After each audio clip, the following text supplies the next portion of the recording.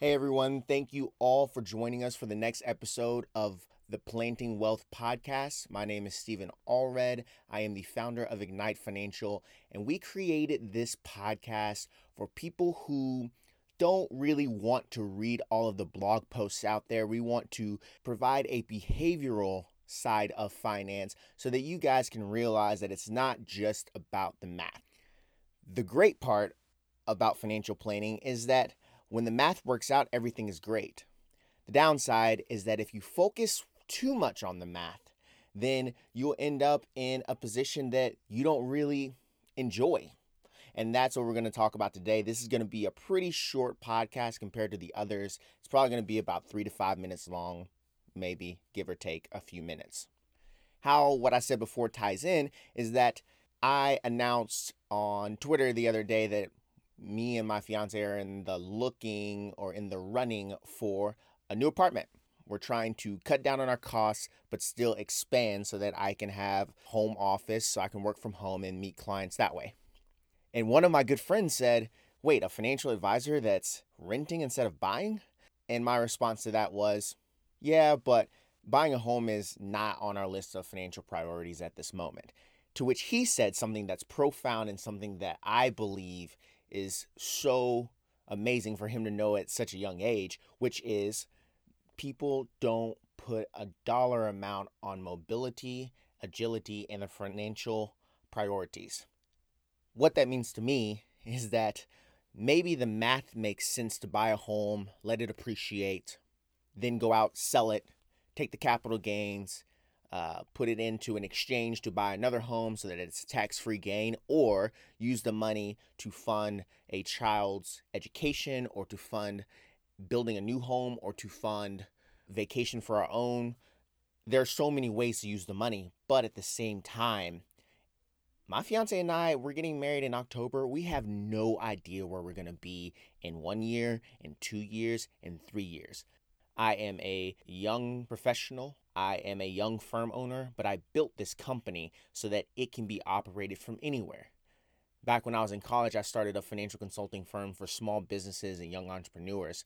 And that mission or my vision for that company was to be able to operate a financial consulting firm from the beach if I wanted to.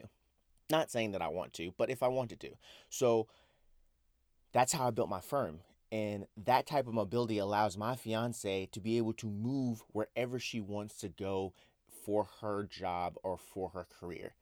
And that to me is paramount. That to me trumps buying a home, having to sit still, thinking that, oh, wait, if it only appreciates a little bit and we decide to move, oh, no, like we have to sit here and we have to deal with having a home and renting it if we don't want to live here, and then dealing with the property management after that, or selling it super quickly because we're trying to get out and move to another place. For us, it just makes sense to rent. But studies have come out to find that in a lot of major metropolitan areas, we're in Atlanta, so in a lot of major metro areas, it takes sometimes up to 7 years, even 10 years, for you to really realize the gains from home ownership over renting. Since we don't even know if we're going to be in the South, not to mention Atlanta, for the next 7, 10, 15, 20 years, we just want to live our life according to our priorities, and home ownership until we settle down, have a few kids, really decide where we want to be.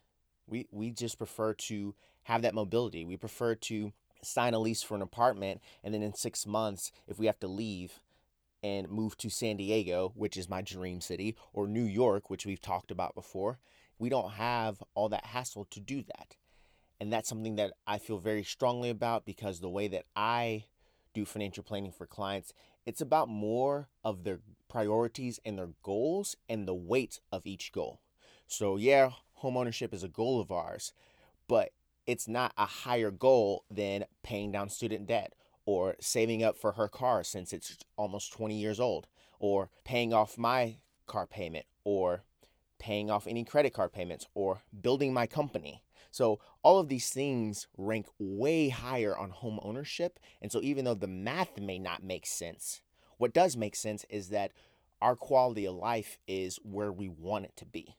Can you imagine for a second owning a home, your wife or your husband gets a job, it's your dream job, but you feel like you can't take it because if you do that, you will lose money on the home. Maybe you're underwater from the financial crisis almost 10 years ago. Maybe you bought the home on 10% down and it still hasn't appreciated enough yet, or it's depreciated and so you're underwater.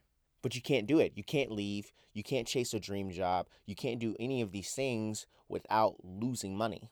Closing costs, renting it out. Even with Airbnb, you got to pay a cleaning service to come after every stay, which if you are stuck in that situation, that is an option that I would present to you for you to get income, but not have to necessarily worry about a property manager.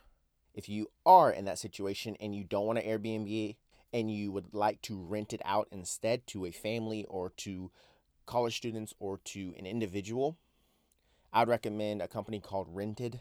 They are a property management solution that they find the property managers for you. All of their property managers, from what I know, are vetted. And so if that is a concern of yours, then they can handle it. Back to the point at hand. I want you to think about all of the things that you do that strap you down. Buying a new car, BMW, Mercedes, Lexus, to look nice. Yeah, you look amazing, but people rarely realize that I think it's something like 95% of a car's lifetime is spent standing still. If you look at from a strictly time basis, if you look at how long you park it at work, which is 8 hours, at night when you go to bed, which can be 8 hours, definitely 16 hours a day, your car is sitting still.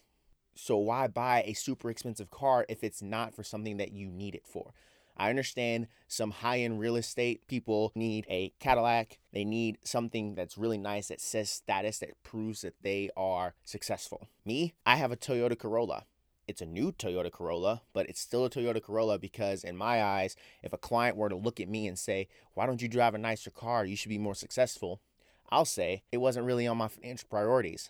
I'd rather save the payments of a BMW to a Corolla, the difference in those two, I'd rather save that into an emergency fund, or I'd rather save that into buying a house. But just the money from taking status symbol purchases can really weigh on your opportunities. And I heard one time someone said that debt is the real golden handcuffs. What that means to me is that when you have debt, you can't do all the things that you would like to do. My fiance just graduated from grad school. Her student loan debts will hamper her and now once we get married and we combine all of our assets and liabilities, it'll hamper our flexibility. I have student loans. Those will hamper my flexibility. So when I look up and I say, Southwest is doing a great deal on flights, it's one of their flash sales, let's go to Las Vegas for the weekend. No big deal. It'll be about $700 for a round trip, or actually less if it's one of those Southwest deals where they sell things for like $15, but $700 for a weekend. Let's do it. Well, we have student loan payments, so we can't do that. But someone who may not have those debt obligations can easily say, oh, I'm just going to divert a few dollars from my savings or from my checking account, and yeah, let's go hang out in Vegas for a weekend, have some fun, and then come back. We don't have that ability to do that. My parents, on the other hand, they went to Abu Dhabi for a weekend because they do have that kind of flexibility where they can take advantage of deals like that, where they pay next to nothing to fly to an amazing place, go there for 3 nights, come back. It was a great experience. And so that's where buying experiences is way more valuable than buying particular items.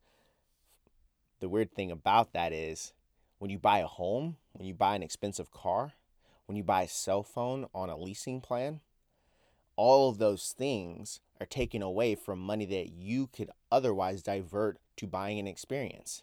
Speaking of, Hamilton, they're about to do their off-Broadway shows.